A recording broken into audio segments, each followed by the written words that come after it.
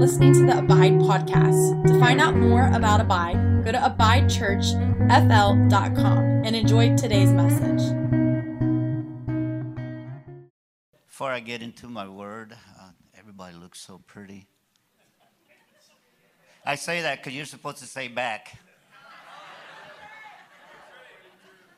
My wife tells me, don't joke around with people that you don't, because they don't know you. They don't know if you're joking around or you're being serious. But that last remark, I was being serious now. Before I get started, I want to take care of some business. There are some people here in this building tonight that I would like to honor and recognize, people who have impacted my life throughout the years, throughout my 48 years of serving the Lord. The first one I want to start out with is Miss Lucy Dudding. If you don't mind, please stand up or raise your hand. Thank you, Lucy. Thank you.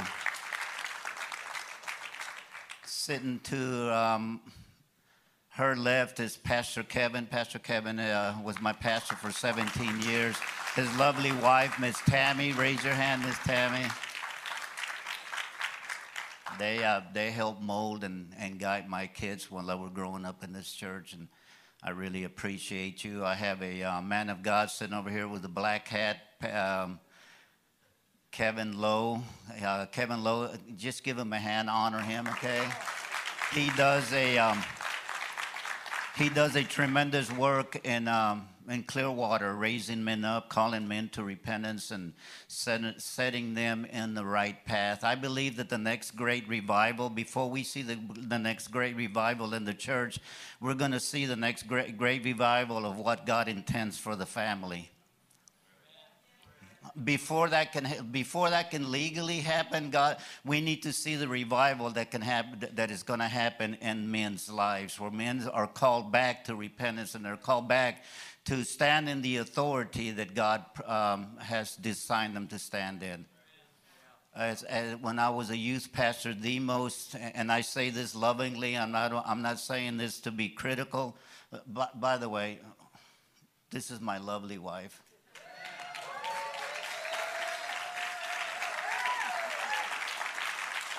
She doesn't like doing this.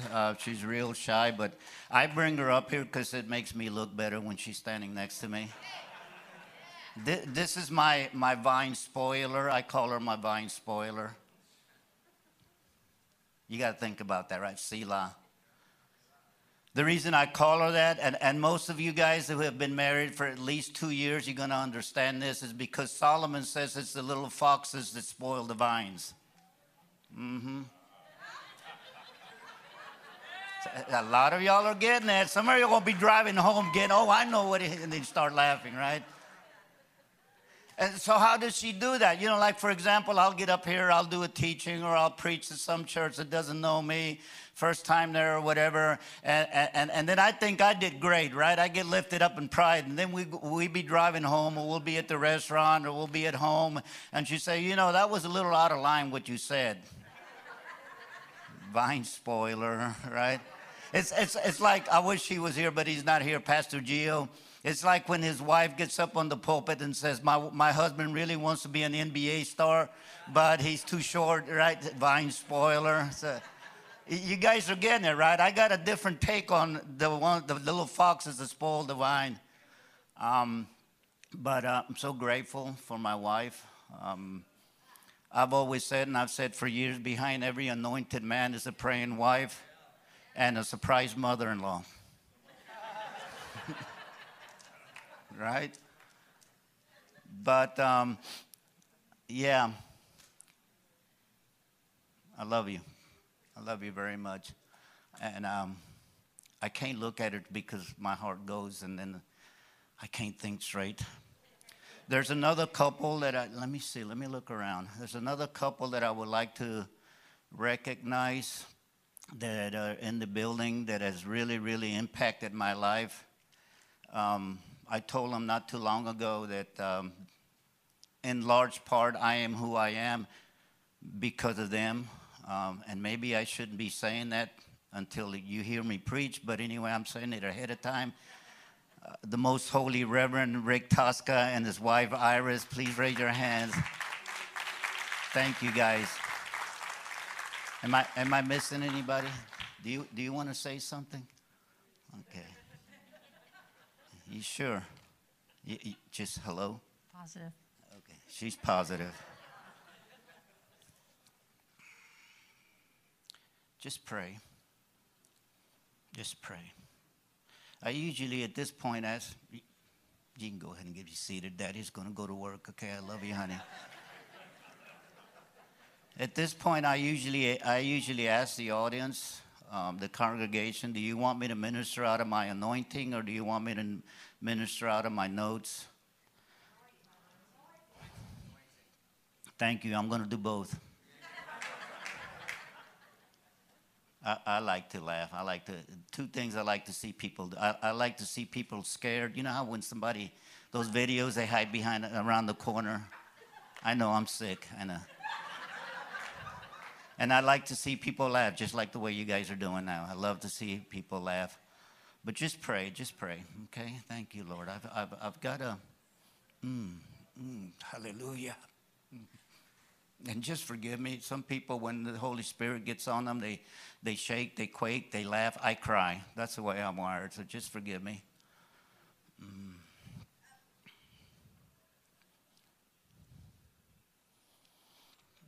Pastor Marcus, will you and your wife stand?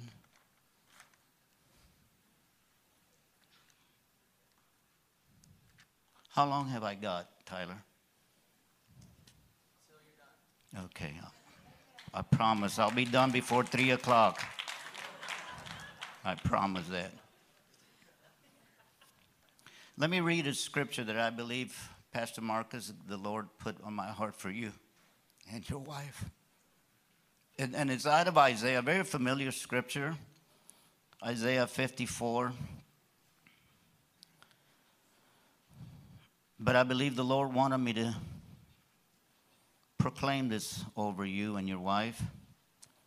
In verse 2, it starts, enlarge the side of your tent, and let your tent curtains be stretched out.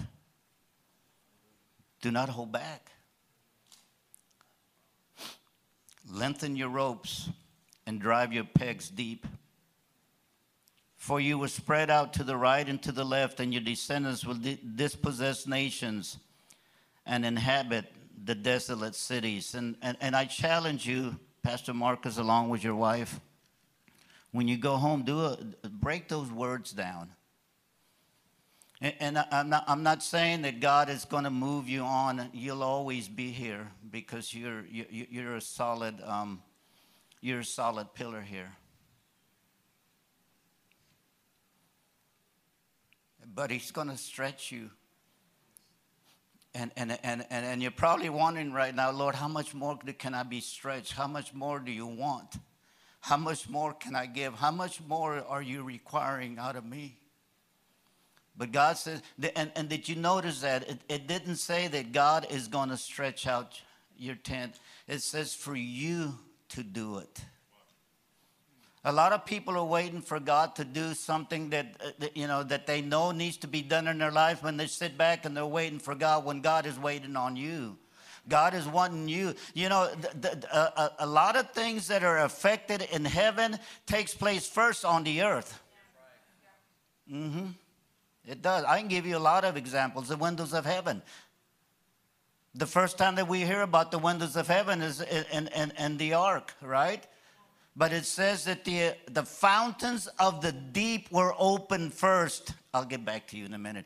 The fountains of the deep were opened first, and then the windows of heaven were opened. Something happened on the earth first, and then it affected heaven. And you are doing something on the earth that is affecting the heavens. The windows are open, and the windows have not been shut. No more than the veil has been sewed back together. The windows are open. Malachi, we hear about the windows of heaven. If you give, then I will open the windows of heaven. Something that we do here opens the windows of heaven. So the words that you proclaim, the words that you pray, the words that you declare on this earth and in this place, I'll just give you two of them. These are notes that I jotted down real quick this morning. The word there, stretch your tent curtains. The word curtains is from the word yarad. And you know, the Hebrew it paints a picture. And yara means to tremble. Sort of like when the wind, you're going to get this. I know you're going to get this. Sort of like when the wind blows on a tent, you know how it trembles, it shakes, and God is saying, prophesy to the Holy Spirit, prophesy to the wind, and let the terror and let the fear of the Lord shake the people and make them tremble. That probably might have sounded strange to some of y'all. Prophesy to the Holy Spirit. But do you know that Ezekiel was told to prophesy to the Holy Spirit? Prophesy to the wind. That word wind there is ruach. Ruach dabar is the Hebrew phrase there. Yeah, I can't do that because then I'll spit something out if I go ruach.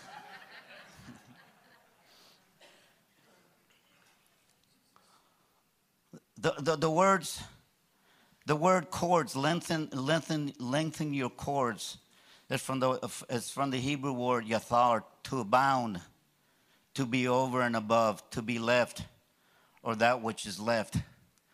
Painting a picture of what, when you extend your tents. Can I go here? A lot of times, I've been walking in the prophetic for over 40 years, and a lot of times I'll do this, what I'm doing over the mic, because what I'm saying to this person, you know, the Bible says that prophecy is for no private interpretation. You might get something for what I'm prophesying to him and to his wife and to his family, but there's something in there for you. Don't miss it. Don't start, looking at your gadget, that little computer that we use for a phone every now and then. Listen to what the Spirit of God is saying, because there's something in there for you. And the reason that you don't hear me prophesying very often is because that's not my job. Hello. Walk in the prophetic, it's not my responsibility to give you a word. Walking in the prophetic is my responsibility to give you an ear. I would much rather give you an ear than give you a word. Teach you how to listen to God. It's just like when I'm preaching. A lot of times I'll say something and somebody will wait till after the service and they'll come to me and they'll say, you know, that little thing that you said, that little phrase that you used, it really pricked my heart. It really set my heart in fire. Will you explain? Will you expound that to me? And my answer is always no. You can go ahead and sit down. I'm sorry. Thank you, Pastor. Thank you so much for your service. No, I'm not going to. The Bible says it's the glory of God to conceal a matter. It's that same word that I used a few minutes ago, matter, dabar, to conceal a word. And it's the glory of kings to search him out. And I am depriving you of a glory in your kingly state by me trying to explain to you what you felt in the Holy Spirit. Instead of you going out and you search it out, I will not deprive you of that glory.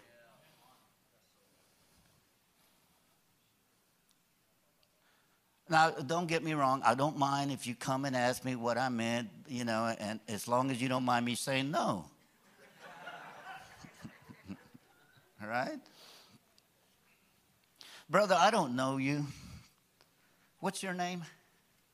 Yes. Michael and Elizabeth. Let's pray. Pray with me. Pray with me, saints. Sheka papa santa papa tashata papa. Sheka papa sata papa. Nika sata papa tashanda papa.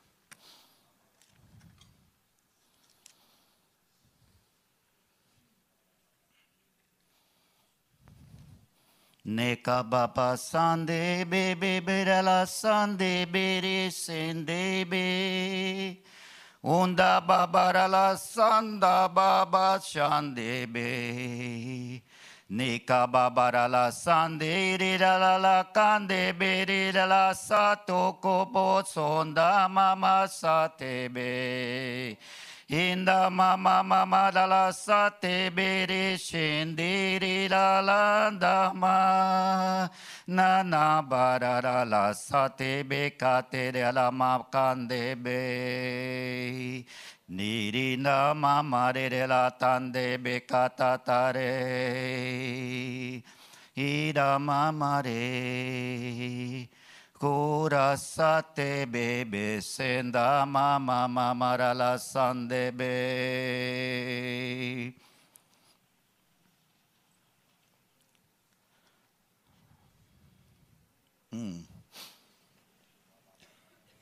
God brings us through different seasons. And I'm going to talk about this in a few minutes to the congregation, but I really felt led.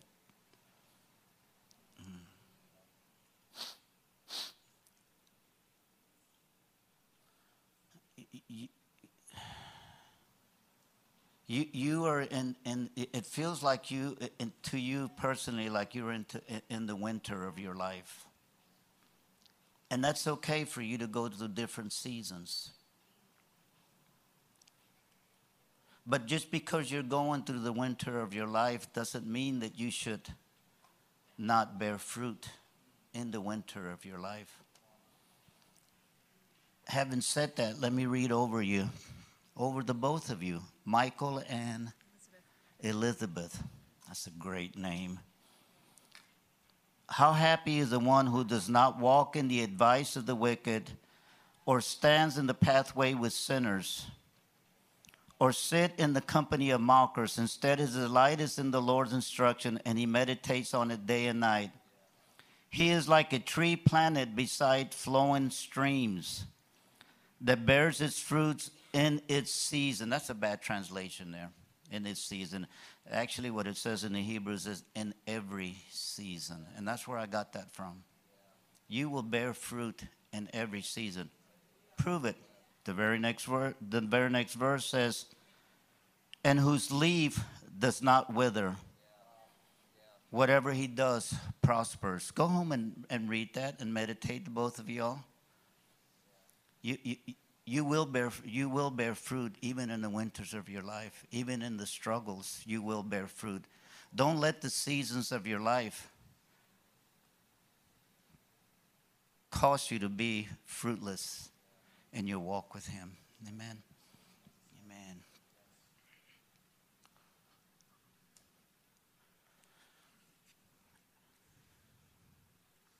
Everybody's probably saying, what's he going to do next? Read out of my notes. I told you I was going to preach out of my notes, right? That was my anointing, now out of my notes. Because I do believe I have a word for this congregation.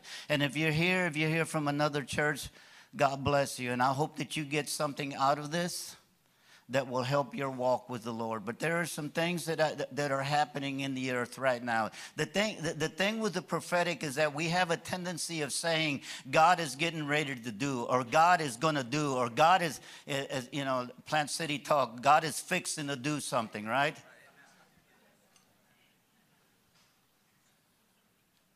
But we have to get to a point to where we're bold enough to say that God is doing something. Enough with the God is getting ready to do. When's he going to do it? I'm 66 years old. I got maybe 50 more years. I ain't got time to play around. I'm serious. I don't have that much time. These 66 years have gone by like it was nothing. 50 years is a drop in the bucket. So we need to see God moving now. Peter didn't wait for there to be 3,120 people to be saved right after Pentecost for him to stand up boldly and say, this is that. With 120 people, are you kidding me? 120 people, and you're going to quote the prophet Joel? This is that. And we have to raise up as a people of God with the courage and with the conviction that this is that. Yeah, I don't mind a chicken bone amen every now and then, okay?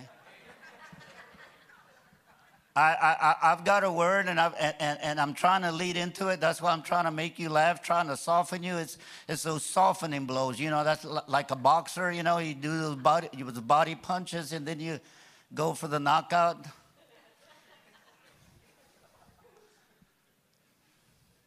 It's just like the rabbis used to do when they used to make their students eat the word, literally eat the word. They put honey on it to make it go down. That's what I'm doing. I'm putting honey in your mouth, okay?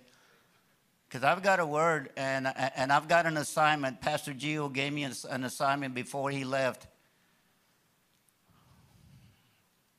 And it has to do with, you know, every single ministry that I am involved in, that I am aware of, that I am in communication with on a not really a daily basis, but pretty often, is going through a stage of great transitions.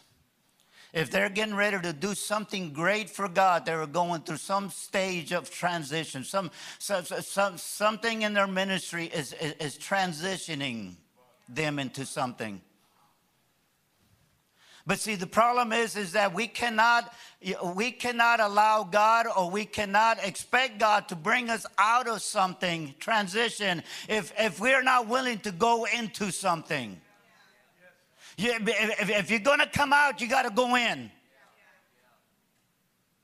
You got to go into something. I believe that's why a lot of these rehabilitation centers are not very successful, because they focus on getting people out of something but fail to put people into something better.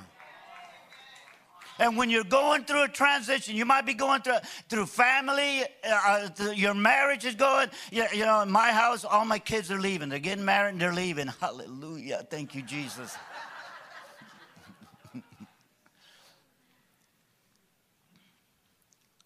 We're going through something in your relationship, at work, with relatives, with friends. You're going through some transition.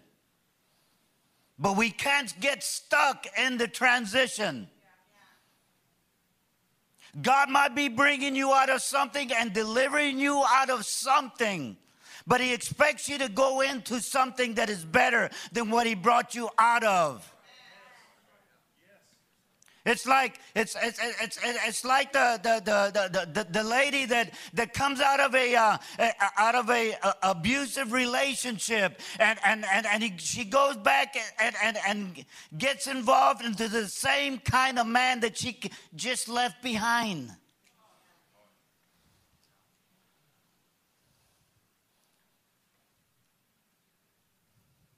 Because we don't know what we like what we know. Ooh, I'm going to say, yeah, that.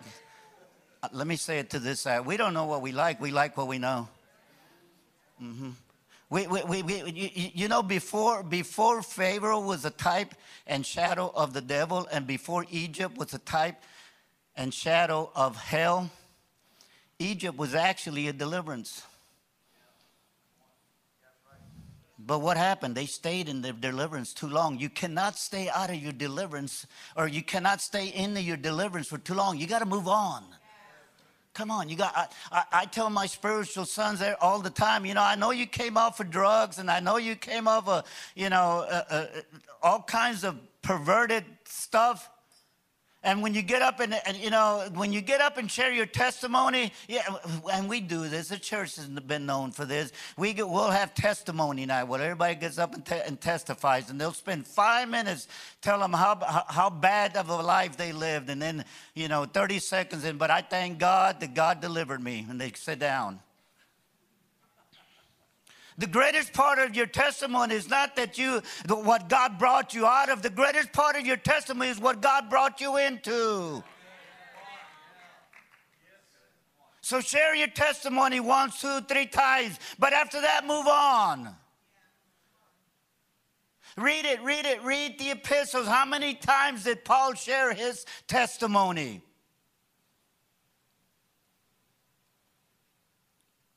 That's what I thought. If God is bringing you out of something, he's got to take you in. You got to be able to go into something else. I wrote this, between coming out and going in is always a wilderness, every single time. Not the majority of the time, not sometimes, always, 100% of the time. Between coming out and going in, there's always a wilderness. And it's in the wilderness that you learn how to bury people. And I don't mean to be morbid, and I don't mean to be cruel, but the sad fact is that I would love for everybody that started with me end up with me. But the sad reality is that you're going to have to learn how to bury people along the way. People are not going to go with you. As much as you love them and you pray for them and hope that they open their eyes or whatever. You ever stop and think how many funerals that Joshua and Caleb went to? How many neighbors, friends, kids that they grew up with playing, spinning dreidels?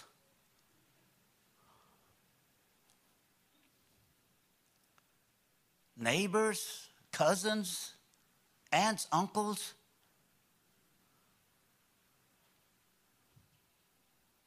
There's always a wilderness.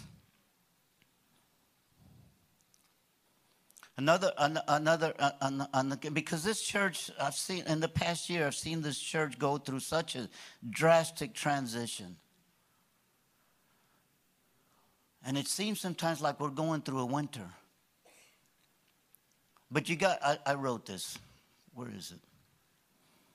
You got to shake yourself out of the shock of winter. You got to shake yourselves out of the shock of winter, brother.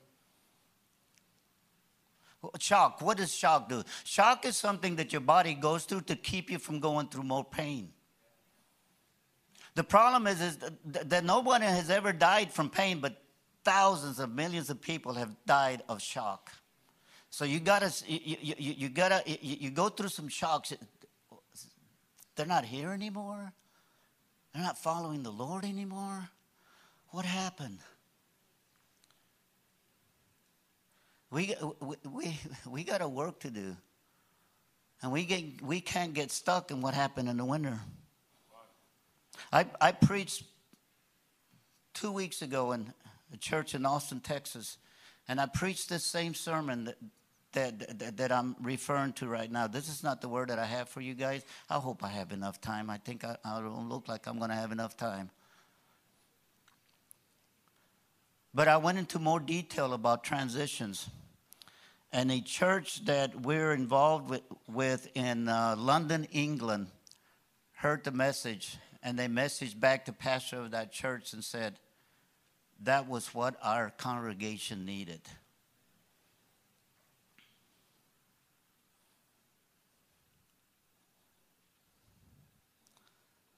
God is good. Here's another thing I wrote. We are coming out of winter, but coming into a time where things are beginning to bud. Maybe not all things are blooming, but something is. The thing about small beginnings, we got to not forget that they're beginnings and not focus on the small. God is getting us ready by causing us to be less dependent on things we are dependent on while going through the winter of our life. I want to talk to you very briefly because I don't have very much time, and I want to be sensitive to people's schedule. And I want to talk to you about the uncommon covenant between the white hairs and the long hairs.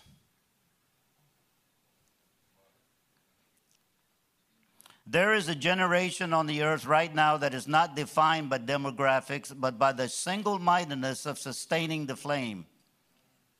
When I talk about generations, I'm not talking about mostly like when you hear somebody talking about generations, they're talking about Gen Z, Gen W, through the alphabet, W.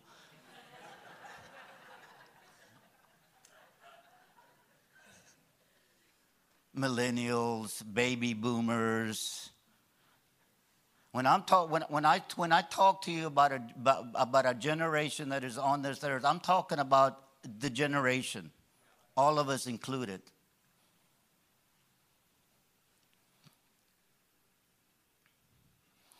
Because wouldn't it be something if the next move of God did not depend on demographics?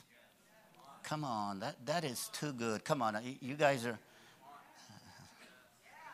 It cannot. Come on, we can't limit God to demographics. We can't.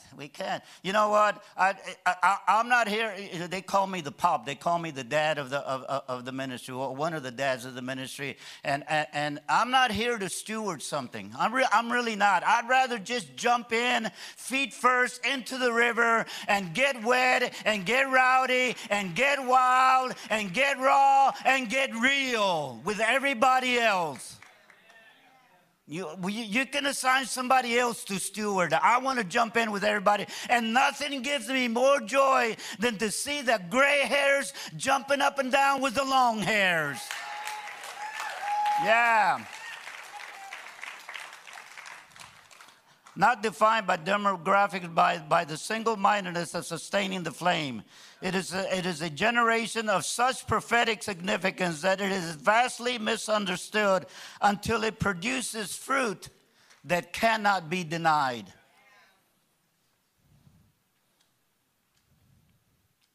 God has always refused to be married to man's system. When we get done creating our own doctrine, God will still have his doctrine. He won't change it for anybody.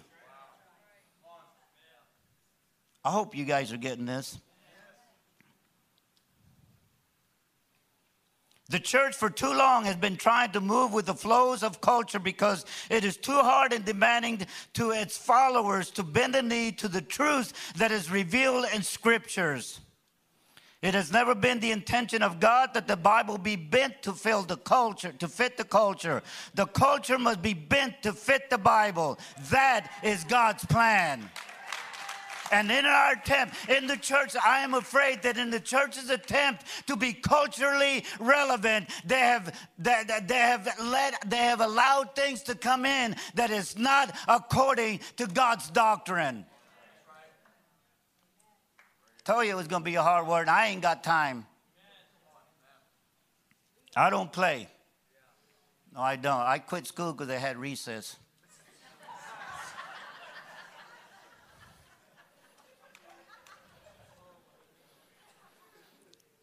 Judges, the 3rd chapter.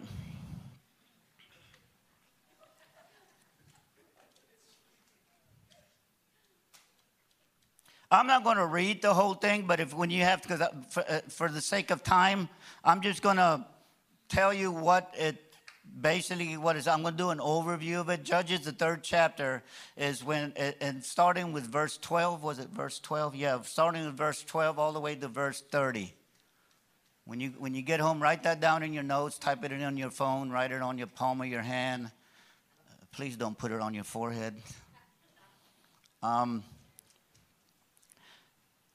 It's the story of a deliverer. The nation of Israel had been going through this cycles of dysfunction. If you read the book of Judges, it's like, they did evil in the sight of the Lord, and God raised up a deliverer.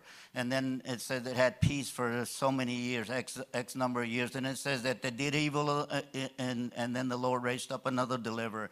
And it goes on and on and on and on and on and on and on. How quickly we forget our deliverances. God will give the church a revival, and we'll hold the revival, and we don't know how to sustain a revival, Mark, because we really, really don't. That's historically, at best, a revival has a 7 to 8 year shelf life. And we quickly forget what God had, the flame that God had lit into our hearts, and we were ablaze when God was revived. I'm going to tell you right now, revival is not the best thing that God has for the church. I'm going to try this side. Revival is not the best thing that God has for the church. That's better. They're outdoing you guys. I don't know what's going on. Come on, Ty. Come on. Because revival is something that God has to revive because it's been dead. And we have to get out of this cycle. We have to get the church out of this cycle where it goes from backsliding to front sliding, from backsliding to front sliding, from backsliding to front. And we have to learn how to sustain the flame of God. And if that's a pipe dream for me, leave me alone and don't try to talk me out of it. I believe this. This is so burning in my heart. I want to see a move of God that goes like the blood, like the Bible says that the glory of the Lord will cover the earth like the waters cover the seas.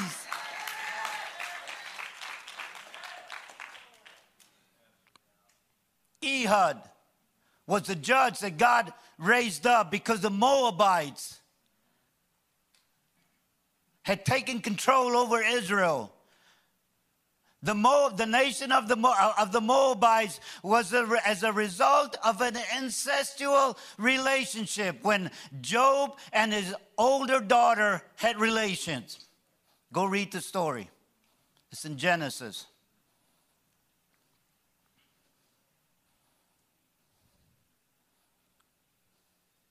Let me talk to you men. Let me talk to you fathers.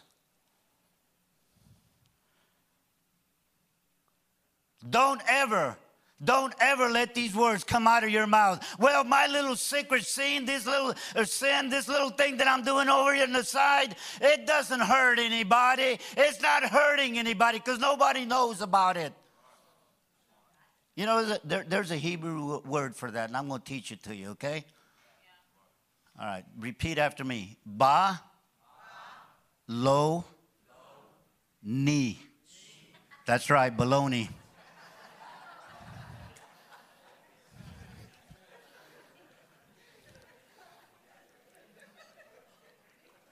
Your secret sin, because one generation's dysfunction becomes another generation's bondage.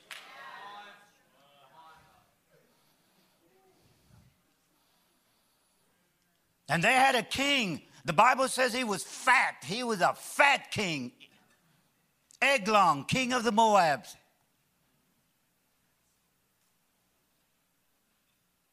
How did he become fat? Well, the nation of Israel, because he sat in his throne unmolested for years, 12 years. And the nation of Israel will bring tribute to them. Every time Israel got an increase, they would bring tribute to the king, Eglon. And you fatten your devil when you give to that devil the time that belongs to God.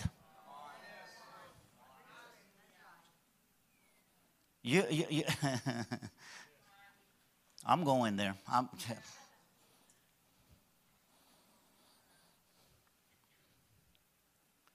Your time on social media is a waste of time.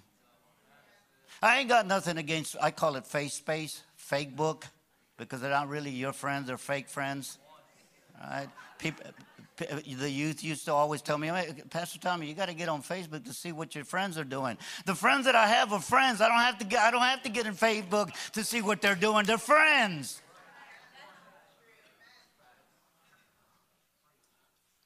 Having said that, I will say this. God is going to use Facebook to prove to you you did have time to pray. Ooh.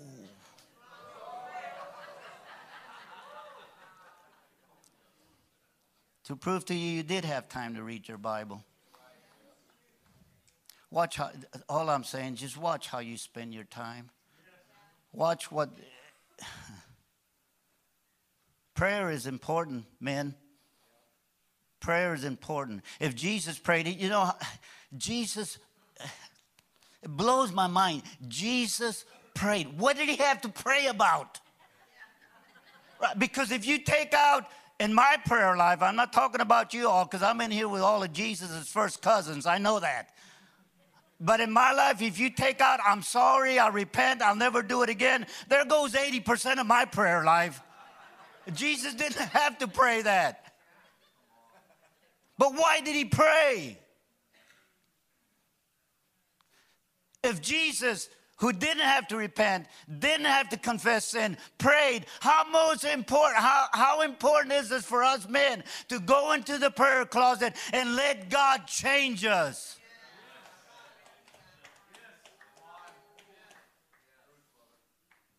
He went up on the mountain, and it was such a significant prayer that Moses and Elijah were there. And the Bible says that when he came down, his whole outside was radiating with light.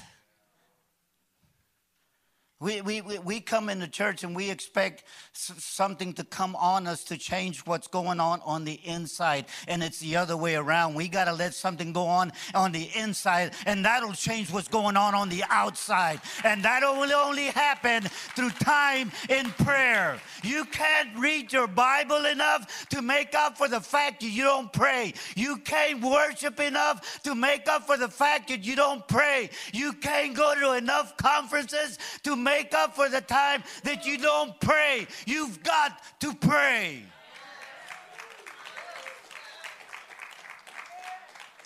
That's where God is going to mark you. God is not going to mark you on the stage holding a microphone. God will mark you in the secret place. It's one of the revelations of circumcision. God marks you in the secret place.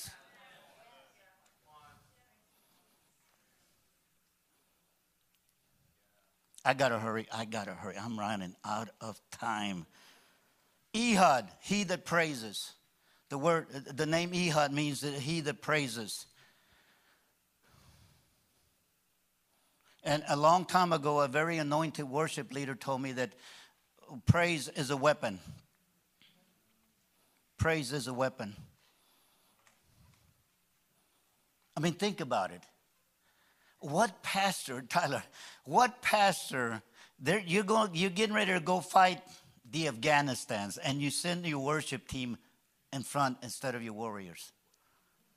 Who does? I mean, unless you just don't like your worship team, I guess. That works. All right, let's raise up another one. And what we do here for an hour, maybe sometimes a little bit more hour, is not a futile exercise. We are birthing a deliverance that cannot come unless the people are ready to praise him.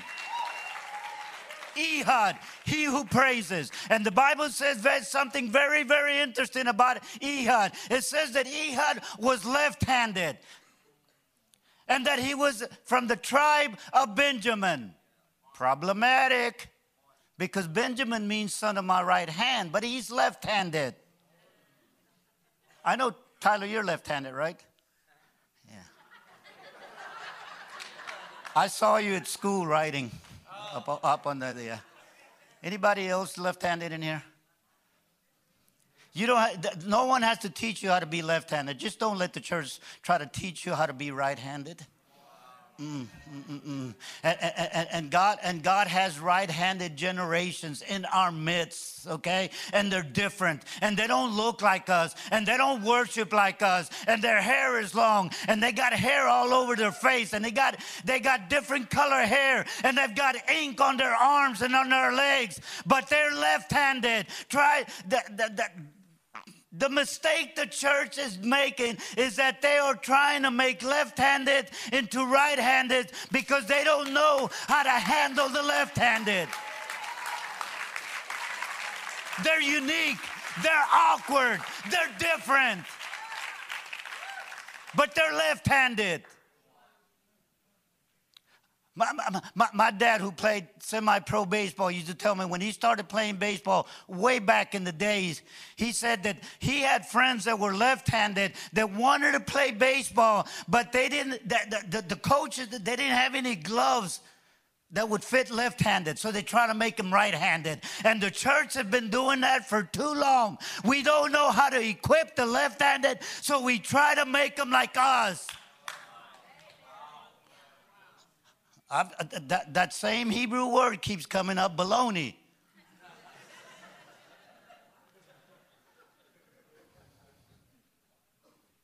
Your strength is in your uniqueness. But don't get me wrong, being left-handed does not give you permission to be rebellious and to not submit to authority.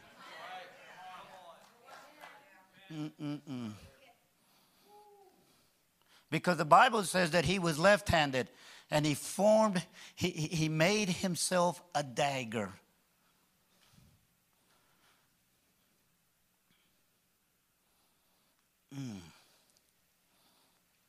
What a tragedy.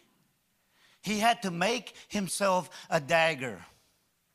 Later on in, see if I can find, you can read it later. 1 Samuel 13, verses 17 through 19. It says that the Philistines made sure that Israel did not have any blacksmith. So that way they couldn't make spears and they couldn't make swords.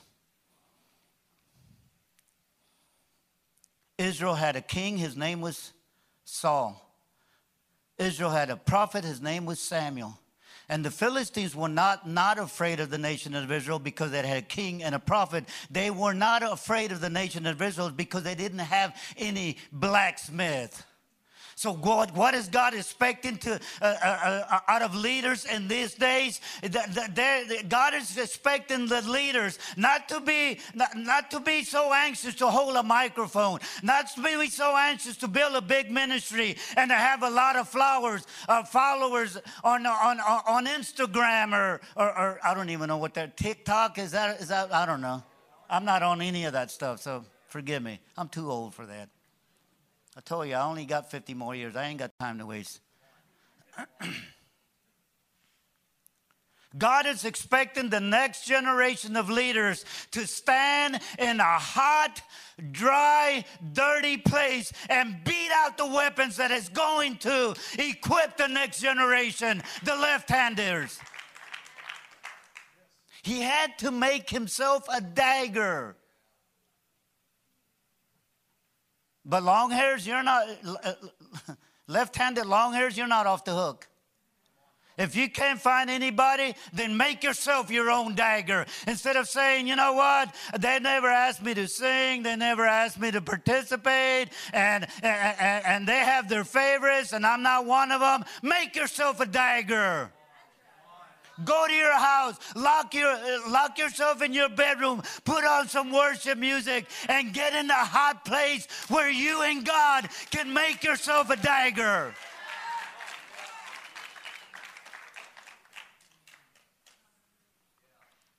In closing, I want to point out this one thing. He fashioned himself a dagger.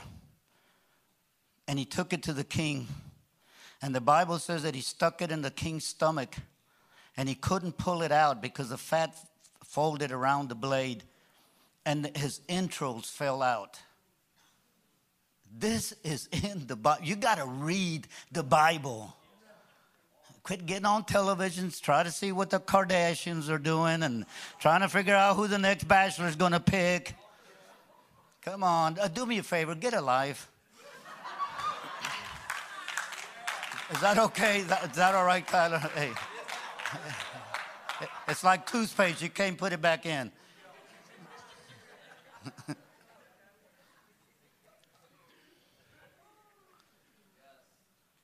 Before he did that, though, it says something very interesting. He put the dagger, a left-handed man put the dagger on his right thigh. Without going through a lot of, you can do the research. When Abraham sent his servant, what was his servant's name? Y'all remember? Eliezer. Remember that? Sent him to go find a wife for his son. He said, put your hand under my thigh. When Israel was dying, he told Joseph, put your hand under my thigh and swear to me you won't bury me in Egypt. Because the thigh represents a place of covenant. And growing up, he would see the leaders and the fathers of the generation that was growing up before him. He would see them putting their dagger on their right thigh because they were of the tribe of Benjamin and they were right-handed. So he wanted to honor them and and put the dagger in the place of covenant and honor the men and the women that had gone before him. He wanted to honor them because, you know, left-handed long hair, you're going to have to make yourself uncomfortable. Because my wife can attest to this. I've watched enough Westerns, John Wayne movies, Rifleman movies to know that, you know, it's a whole lot, if you're left-handed, it's a whole lot faster to do this than to do this. This is uncomfortable. But he made himself uncomfortable. And you have to honor the places where your fathers come from.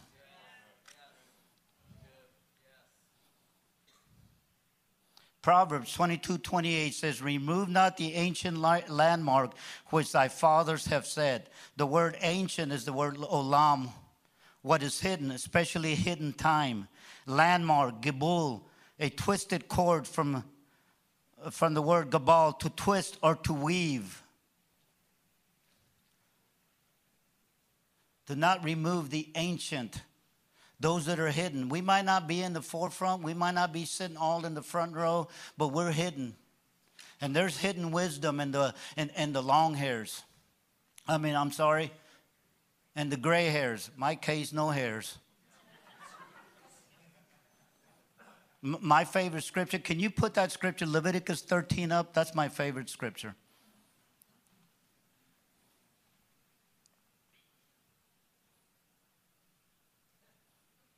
That's my favorite scripture in the whole Bible. Why is that funny?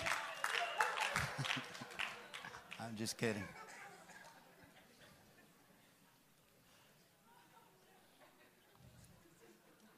A twisted cord. Maybe that's what the Bible is meant to say when it says a 3-strand cord is not easily broken. Because Pastor Tyler in the school had been teaching us about that scarlet thread. And if we have the long hairs and the left-handed long hairs and the gray hairs and they're twisted with that third thread, that scarlet thread, and a 3-strand cord cannot be broken. It's not easily broken is what the Bible says. We got to work together. No one gets left behind. Not on my watch. Not on my watch. They're raising up watchmen to stand on the wall. Can we get the worship team to come up? I'm going to close. And I got one more thing to do, and then I'm going to turn it over to, I guess, Pastor Tyler. Okay. I want you to think about what I've been sharing with you about that uncommon covenant between the long hairs and the gray hairs. And if God has been touching you and God has ministered to you in this time, I'm going to ask, and this might be unorthodox, and this might be not the way you see or you're used to seeing things done in an altar call, but I really, really felt led to do this, Pastor Tyler. I really do. If you're a gray hair and you're if you're over 35 years old, I'm going to ask you if God touched you and if God spoke to you about the uncommon covenant, I want you to come and stand on this side of the stage. And if you're long hair, left-handed, different, awkward, I want you to stand on this side of the stage. If God is calling you, don't come because, somebody's trying to talk you into it. Just come. Come if God is calling you.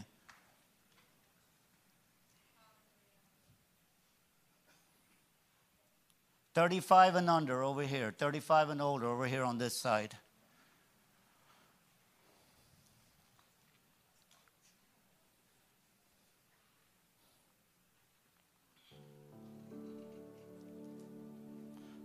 As the band plays, sings, whatever they're going to do up there, I'm going to give you a couple of more minutes to come down. Ask the Lord if He wants you to come down here. Because we're going to do something very unique, very strange, very different. When everybody that thinks that it needs to be down here comes down here.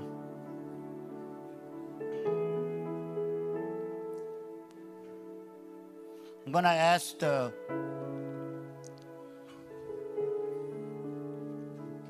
prayer warriors, the intercessors, to come down. If you're not standing at this stage right now, and stand behind these that are here. Can we get this moved?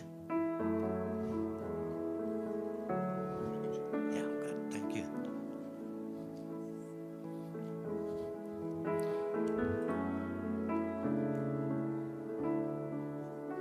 According to the word that I gave you this morning, I want you to take another step, actually a few more steps. And I want you to step up here and walk up to the middle. And you left-handed long hairs, step up and walk to the middle. Let's do that now. Come on.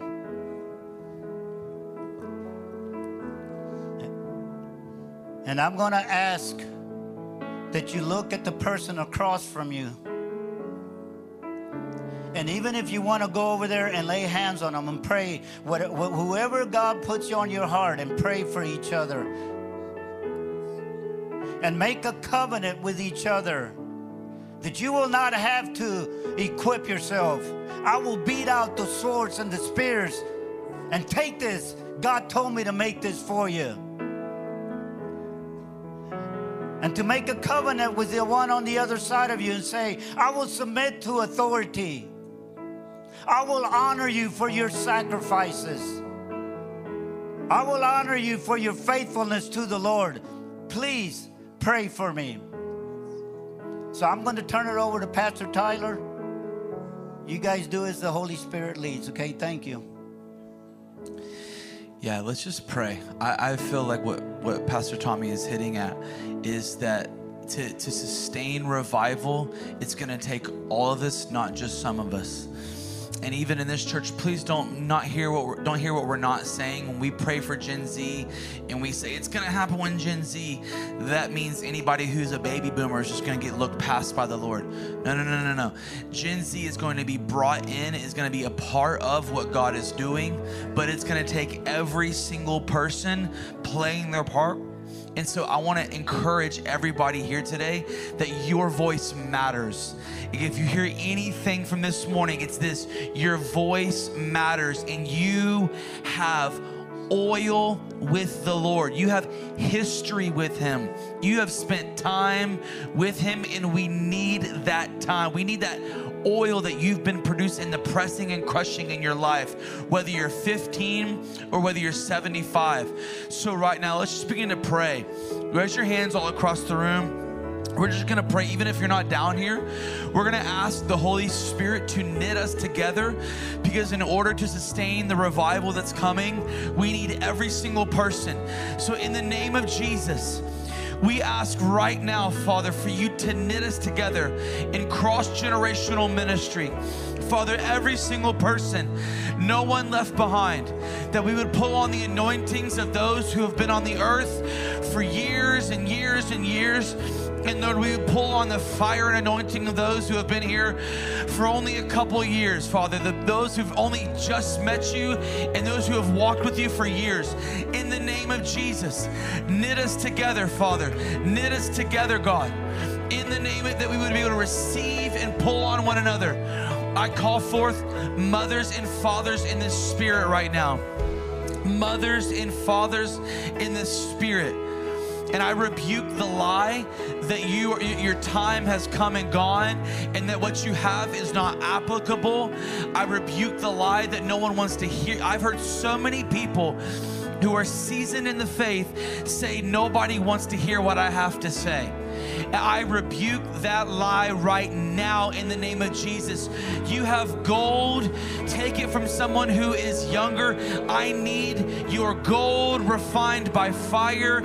I need your gold about my marriage, about my children, about my relationship with Jehovah. I need it.